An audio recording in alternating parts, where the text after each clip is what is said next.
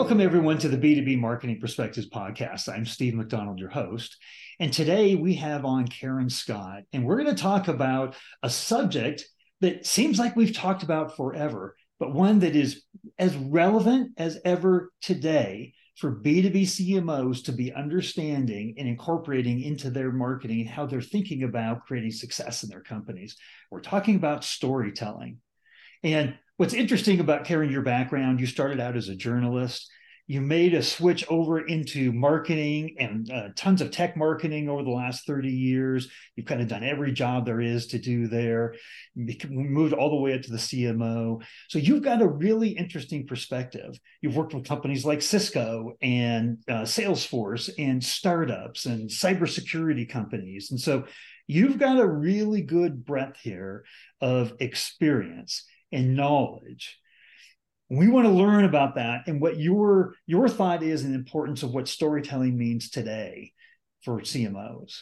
So maybe expand a little bit on your background and in storytelling and why you thought this was a really good subject matter to bring onto the podcast. Yeah, no, thank you so much. And thanks for inviting me to join your fabulous program here. I've listened to many episodes, and it's really an honor to be able to share some of my perspectives, and maybe it'll be useful to some of my peers, like some of the other content's been very useful that I've heard from other peers on the show. So thank you for that. You know, maybe because my roots have been in journalism, maybe because my superpower happens to be in communication and persuasion. Everybody has their superpowers in life. I have always felt that the job number one of a CMO really is to be a great storyteller for a couple of reasons. You know, first and foremost, it puts the customer in the center and at the forefront of everything you're trying to say, number one. Number two is, and we'll talk a little bit about this later on, you know, there's hardcore data and science around memorability of stories versus facts, data, and other things. And when you're trying to be relevant and create an emotional connection to a prospect or a customer, to your brand or service or offering or whatever it is that you're doing, you know, let's face it, it's very noisy out there today. Since the advent of social media and iPhones and all this other stuff, 24/7, everybody's being bombarded. How are you going to rise above the din? And I have found, both in my personal life as well as professionally, if you can have a story that's memorable and impactful and relatable, people will resonate with that. You know, one of the things that you said in there, all very important, and I want to hear a little bit more about that study, is that we're B2B buyers, we're consumers, we're real people, right? And the amount of content that's being created for us is intense, right? It didn't used to be that we had a significant portion of our marketing team in content, right? But everybody produces content now. And unfortunately, not a lot of that content is high value. And that's not Steve's opinion. That's studies that have come out, thought leadership content, and you know, the B2B buyers think 70% of it doesn't add any value. So you're living in this world of massive competition, you know, mediocrity in the content that's being told there. And B2B buyers or B2B companies love to talk about their babies, right? The products, the features, the benefits, and nobody's going to take away from a conference or a blog post or a podcast or something a list of features. Sure. But they are going to take away a story that's meaningful to them. Mm-hmm. And I think that's kind of one of your biggest points here. Mm-hmm. And so I'd love to, let's start out that the study was a Harvard Business School study, was it? That you're Well, there were two different studies there. One is a neuroscientist, you know, named Paul Zak, who actually did a great body of work on the neuroscience of the narrative. And he does, then it's all on YouTube. People can go look at his snippets and buy his book and whatever else. But it was a really interesting study because he basically makes the case for how our brains are wired to remember and process stories far more so than anything else, right? Because really interesting, the brain, when it encounters a good story, releases oxytocin. And if anybody knows anything about oxytocin, you can look that up too. That's a feel-good hormone. That's released when women are nursing babies. That is released when you finish running a marathon. That's a feel-good hormone that gets released that triggers empathy. And if you can trigger empathy in the ears or eyes or of the person consuming your content and create that connection, that makes the bond, and it tends to spur action. And I thought that it was a really interesting body of work because at the end of the day, that's what good storytelling is all about, right? You have a strong plot that can emotionally connect with your prospective buyer or prospective or customer that you're trying to cross sell or wherever it happens to be. So pretty interesting.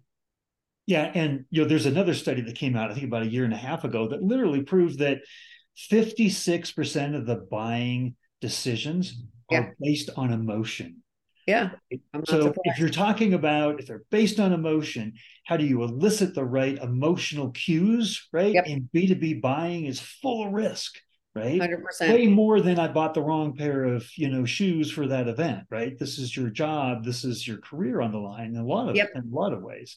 We should So take a lesson. I was just going to say, you made me think of something. We should take a lesson for all of these social media influencers who are millionaires now, right? Why? Exactly what you just said. Because it's a credible person with a problem you probably have or something you want to learn about who's actually sharing their own story, and you make that connection. And you say, if he can do it, or she can do it, or she did this, or whatever it is, how many times have we made that impulse buy? I've done it myself. You see something and you go running, you say, oh, I have to have one of those. And 50 people said thumbs up. That's a powerful lesson that we need to translate, I think, as marketers into B2B marketing. How do you get that kind of response from the person consuming your content, getting to the place where they want to go, yes, I want that free trial. Yes, I want the meeting or whatever it is that you're offering. yeah, and influencers are masters of storytelling. There's no doubt Master about it. storytellers.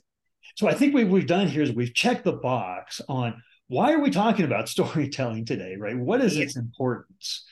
And one of the things that I wanted to talk about a little bit, you talk in the conversations that we've had before, leading up to this, you've talked about the voice of the customer Mm-hmm. in the story. Tell me what that means and why that's an important element of the story.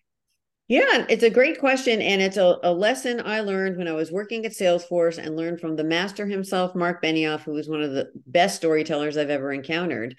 He had a way of saying your best salesperson should be your customer, right? And if you Mm. think about how one of the ways that Salesforce became Salesforce, right, was by focusing on cultivating their community and focusing on nurturing and incentivizing their users to evangelize other users.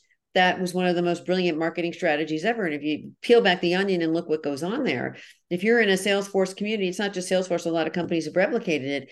If somebody poses a question, you got 35 people who are in your shoes solving your same problem, throwing cut and paste ideas at you, right? That is a better endorsement than Susie sales rep getting on a call, walking through a PowerPoint, showing you a demo. I'm hearing it from other people who have the exact same problem I have. So getting those customers, and boy, let me tell you, most of them are very excited to have the moment in the limelight, to share their story, to get their name out there. Some don't, but many of them do, to share what would, to your point about benefits and features, what did using this thing, solution, product do to my business? How did I save money, do things faster, whatever the value prop is of what you're trying to sell? That is far more credible because, to your earlier point, it's relatable, it's emotional, and you can see yourself in that person's shoes. So the extent that you can make that connection, right, and say that I have that problem, that is my issue, and these 15 people just solved it, I kind of want to go look at that. Yeah, you know what that does? That goes into another area that we were going to talk about, which is if you're bringing in the voice of the customer and you're doing it in a way that validates the POV that you have as a company, Exactly. right? Because unfortunately, as a company, we are sellers, right? So our content does come from a position of they're selling. But if you're saying something that's important, that others in the peer group or thought leaders, right, or customers of you are saying that validates what you're saying in their words, Yep. that's golden, right? It's the nirvana state, and a lot of the messaging work that I do with companies or now with clients that I work with, and you and I talked about this before, every single company I've ever worked with has suffered from the same thing, which is me out. And it's important to understand what a company wants to say and what the CEOs and founders and C-suite and other people want to say about the product, the service, the thing. That's critical. But it's not super relevant because we're not the buyers, right? The CEO is not going to buy so the beauty comes in going out to that customer base, in going out to that prospect base. I've learned so much from customers I've lost telling me Yes. information that helps me hone my messaging. And you can actually get those people to talk, as I have from anything else, and marrying the two together. That's, to your point, where the nirvana exists, because the message has to be a blend of what we want to say about why we're unique and different and the better thing or whatever it happens to be, but it has to resonate with what the people looking to buy your product want to hear. Right. And so many companies miss that mark, and they say, me, my thing, everything's wonderful. And they wonder why they're not converting people from top of funnel further down. You're not hitting that pain point. You're not addressing that ICP. In you talked about leading up to this call, the importance of authenticity and less BS, right? Yeah. And you can't get more authenticity than your customers, the peers of that, talking with their point of view that aligns with your point of view, right? Yeah. That's what we're doing right now, right? This is a conversation. This is a discussion. This isn't a one-way communication from a company. This isn't Correct. their white paper. This isn't their blog post, their one-sheeter, right? This is a conversation. That dialogue Mm-hmm. with people that they trust Yep. means something in Yep. their language, right? A So hundred. Yeah, yeah, so 100%. What I was going to say is another mistake I see so many technology companies make, probably other companies too, but my experiences in the tech sector is webinars. A lot of people love webinars. A lot of personas listen to webinars, whether it's on demand or live or whatever else. I can't tell you how many companies sit there and all the guests are from the company. yeah, How is that even interesting? I mean, it might right, be interesting if it's a techie deep session and you want to hear from the engineers, but by and large, my guidance has always been have the person from the company be the moderator and have everybody else not be in the company. Have them be customers, have them be prospects, have them be those real world examples where again they can tell the story. And to your point about connecting and being relatable, their pain was solved because of you. So you don't have to do the hard sell. All you have to do is be the moderator, right? And those are far to me when I go and look at podcasts and VODs and webinars. I rarely attend when it's all the same people from the same company, because of course you're going to say great stuff about your stuff, right, right? right. It's like sending Johnny to kindergarten the first day. He's the smartest kid in the classroom until the report card comes home, right? I mean, you have to balance the inside out with the outside in and really bring forth that position and real world examples of the customers that are using the stuff. Because then your prospects go, wait, he got results, she got results, they got results. Maybe I'll get some too. Right. Absolutely. And there's a really unique point of view. I talked with CMO a couple of months ago, and she said on our webinar, she does exactly what you're talking about there, right? Great. It's outsiders of the organization. And she said, and guess what? She says, they're not always sharing our point of view, right? Mm-hmm. There is different points of view that are being brought together. She says, Mm-hmm. but obviously, if we believe in our point of view and it is validated by others, it's strong enough that it's going to influence and carry. But the authenticity that comes with that A hundred, a conversation, 100%. 100%. In fact, some of the best case studies that I've done for companies is where, yes, they talk about all the great stuff, but then they give you the humble feedback, right? And say, I wish it did this, or maybe in your next iteration, you could do Y, or that other product actually does this. You're not doing it. Because to your point, it makes it authentic, it makes it genuine, and it makes it feel like you didn't pay the person to go say what they're saying. so I think now we've gone from kind of like the science behind why do we want to do storytelling to how do we add credibility and trust and authenticity to the voice of the company. Do you have some examples of like take these concepts and now like kind of bring them to life for us a little bit in terms of Yep. storytelling and how it's worked throughout your career? Sure, I got a couple of examples. The first one, and this isn't one we actually talked about, it's a different one that came to mind, is when I was working as the CMO over at Flexport, which is a technology, logistics, and shipping company. And we were launching a product called Ocean Match, right? And what that product does is it a lot of times when people are shipping cargo on a container and it's not enough cargo to fill up the whole container, you're wasting money because you're shipping a container across the ocean with dead space in there. Right. And so what this Ocean Match did, think of it as like a brokerage firm, right? They stack together like packages, right? So you wouldn't put, tomatoes with sneakers. So like packages, and they resell the empty cargo space to people who would be rolled off, right? That's the term when you don't have quite enough to put in a container. You don't have the budget for a big, huge container.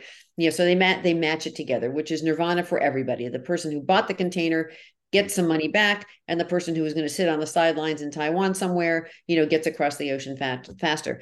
And the story I was trying to tell about that still sticks in my mind today, had to do with a company that was trying to ship teddy bears for Christmas across the ocean to be in United States stores and whatever else. And the first container somehow rolled off the boat. That happens every now and then, but the container rolls off the boat. So they were really quickly trying to restock to make their deadlines, for shipping. So first of all, images of like teddy bears floating in the ocean come to mind. And Susie opening the Christmas present or the Hanukkah present or whatever else. And oh gosh, I really wanted the such and such bear. It's not there. So right away, you're emotionally connecting, at least to anybody who's a parent or a grandparent, aunt, uncle, or has been a kid, celebrating a holiday season. So that was sort of one way it connected, and the second way that it connected is it brought clear the value of the thing we were trying to sell. Here's a bunch of teddy bears that have to make it in time to be sold for the Christmas selling season, right? And they're sitting on a dock somewhere. So this service actually, you can see your own kid getting excited opening up the package of the thing they actually wanted. So that was one example, and I was actually telling that story at a user conference, and you could read the room and see everybody sort of understanding what we were trying to go do, right? So that was one powerful example I wanted to share. What you just said there brought to mind. I literally had a conversation this morning that relates to this, and this gentleman was talking about, and he's done business with enterprise customers down, and he was talking about a company that literally just creates the sheetrock, right? That goes up in buildings and homes and everything like that, and there's a big problem of dust and different things that when you're actually applying that, and they just started telling the story about how their dust was heavier. Mm-hmm. And it falls down and you don't breathe as much in, right? And he said all of a sudden everybody was talking about they wanted the sheetrock with the heavier dust. Mm-hmm. Right? They Mm-hmm. just took something very simple and told a very visual story about that, and all of a Yep. sudden created amazing competitive differentiation and all kinds of things. So I think what you're like, the teddy bears floating in the ocean and all kinds of things, we can take very, very B2B, Mm-hmm. messaging, Yep. bring some B2C into it, bring some Yep. voice of the customer in, where it sticks, because we're going to remember those stories. Yep. Right? Think You about, are. I was just going to say, adding on to what you said there, B2B is really B2B to C, because at the end of the day, they're individual humans who have the need for the thing that you're trying to sell, the solution, the box, the thing. And so you can't short circuit that, right? You have to have messages that will resonate, back to your comment about the ICPs, the actual target personas that you're wanting to write the check to your company at some point has to have some sort of emotional or entertaining or memorable connection to what you're talking about. So that person can champion internally your thing to their boss or the person that's going to sign the check, or why we need this instead of that, or why we got to replace this thing for the other thing, because they're now empowered. Because again, I attended a Stanford women's workshop years ago, and a staggering data point that I heard is stories are 22 times more memorable than facts and data. So just imagine that 22 more times. So if you get the ICP remembering your story when that person's in the boardroom or in the meeting or lobbying for budget or explaining why they got to rip and replace some other thing for your thing or whatever else, if they can remember and articulate that story, it's like the gift that keeps on giving, because then those people they're trying to evangelize have that connection as well, right? 22 times more. That's a pretty powerful number. and you know what that means. What that just brought up, two things. One was, in B2B, we're selling into not an individual, we're selling into a buyer's group, Mm-hmm. right? And as we make it easier and easier for the person that is originally engaging with us to remember our stories, and something that's very easy then for them to relate to the rest of the group, right? Yep. 22 times more. That's amazing stat. It's a pretty Um, amazing stat. and then also, we were going to talk on this podcast here about leveraging the voice of customers and prospects. But Yep. what that story told me was, if you give a framework for your own customers and your own prospects to be thinking and talking like in a very simple way, Yep. right? Like, hey, we're gonna have less teddy bears floating in the ocean, right? Great. If you go with our services, like, you make it simple. Like, stories simplify things Yeah. too. They Like that they list of feature benefits, we're never going to remember that. No, they won't. And to your point about buying centers and buying committees and that sort of thing, 9 times out of 10, most CFOs or finance directors, God bless them, I've worked with some amazing ones, their expertise is not meant to be in the technology arena necessarily, right? They have a different job to do for the business. So if you were to walk into that committee, those people, whatever, and talk techie to them, it will sort of gloss over because they're still thinking, I already made an investment in this other thing. Why do we need this? You have to have a story that those people can understand as to why this is going to impact the business, right? And using the voice of the customer, talking about other companies and businesses that have been successful because they've done this thing and the time to recouping the money, whatever case study you want to show them, they'll get it versus walking in and talking at a very technical level. So those stories are really important because if you can get a story understood by the person consuming the content, then they can go be the champion and reiterate that story, right? And they don't need the cheat sheet or the data sheet or any of that kind of stuff because they've got it emotionally. And does that story, does it run through the content that you're creating? Like we think like in the B2C world, right? Where like Progressive and, insurance and we know Flow, right? Yeah. We know her as an individual that runs throughout, but like, is there ability for a story to run throughout all the different levels of content and things that need to be created in an organization? Yeah, I mean it should actually, right? So P1 in a lot of the work that I do, I just finished this project up actually for Huntress and cybersecurity, is coming up with what your brand story really is, right? What is that story you want to tell about the business, about the solutions, about your differentiation, about whatever those things are. And again, it's a process of inside out and outside in, and you boil down to that story, and that has to be championed throughout everything that you do. A, because it solidifies the brand, right? And B, it strengthens everything else. If everything else can layer back up to that, to Coke is it, or whatever your key message happens to be, then the power of the multiplier kicks in, right? And you hear Coke is it again and again and again, and you start to believe it at the end of the day. One of the things I see a lot in technology companies too is there's so many messages. I just talked with a prospective client the other day, and I read the website, and I spent a lot of time on the website, which if I was not vested in the conversation, I would have bounced after 12 seconds. I even said to the CEO, I said, I really don't know what you do. I did because I had invested the time to understand it. But a prospect, again, being bombarded with so much information and so many options, probably not going to spend 30 minutes really trying to say, what the heck is this company trying to say? Right. You have to get that story, and it has to be right there in every medium again and again and again. Yeah, that repetition is so important. So important. So, if you could, a lot of this storytelling we're talking about is delivered through content. I Yep. mean, if I were to ask you, I said, I'm going to have you put a line in the sand in terms of the overall success, the growth and success of a B2B company.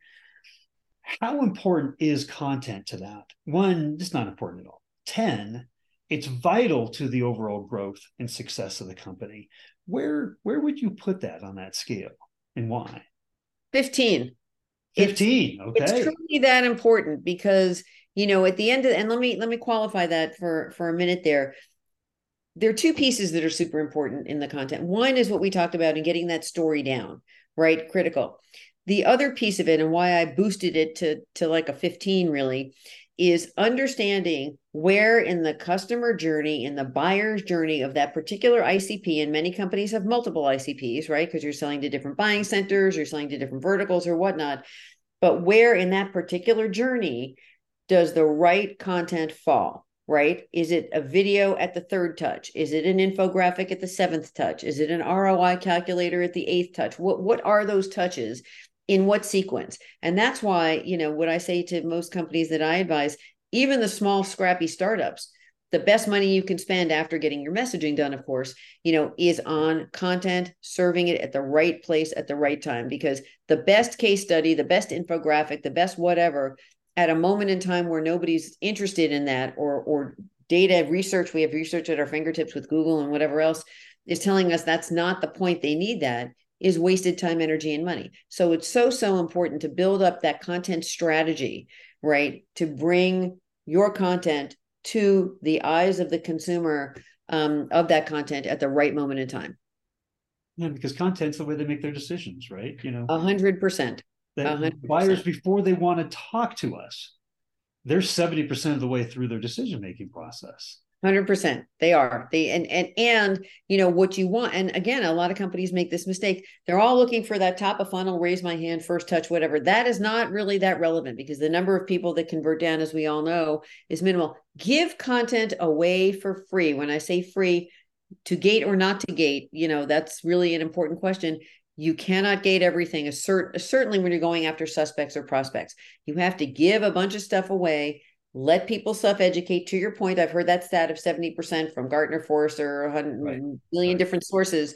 It's a real thing. If you give that content free, allow people to get educated, allow people to find the information they need without having to fill forms out, I would much rather deliver to my sales organization a well-educated prospect who proactively wants to have a meeting and a demo than 15 people who just downloaded some white paper, and probably all 15 are nowhere near the point where they're ready to talk to Susie sales rep.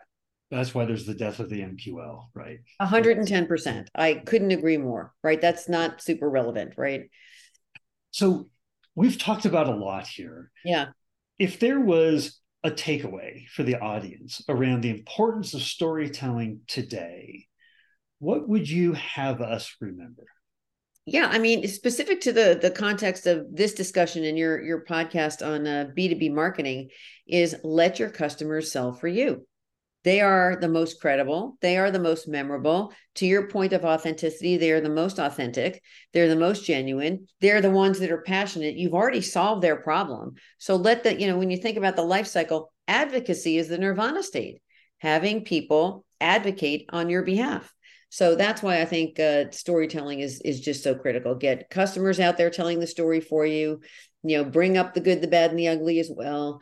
And sit back and let the customers do the evangelizing for them. Have them be on the webinars, have them be on the podcasts, have them be in the case studies, bring them into focus groups, listen to them because they're the ones that are really going to sell for you.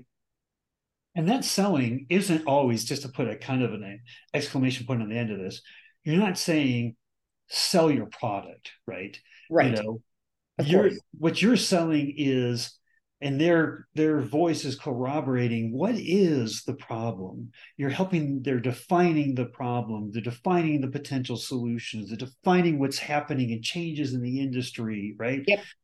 That's what you're talking about. It's Yep. not they're going to come in and they're going to sell your product, right? No. They're going to help sell, you're going to share their expertise with your expertise and your point of view in helping basically your ICPs do their job better. Understand what to do. 100%. And a couple of examples that always, stick with me of companies have done this exceptionally well. Think of Airbnb.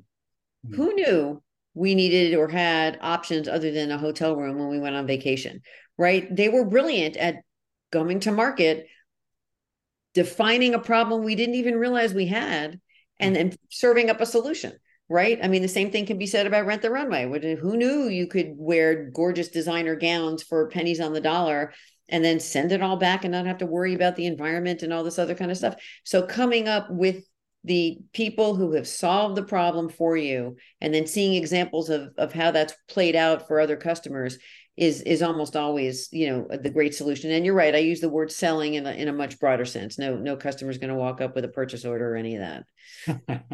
Well, Karen, thank you very much for coming on and sharing all of this. And if people had follow-on questions and want to get a hold of you, would a link to your LinkedIn profile be the best way to do that? Absolutely. Feel free. That would be great. I love connecting with my peers and colleagues out there. And thank you again, Steve, for the honor of being on the podcast today.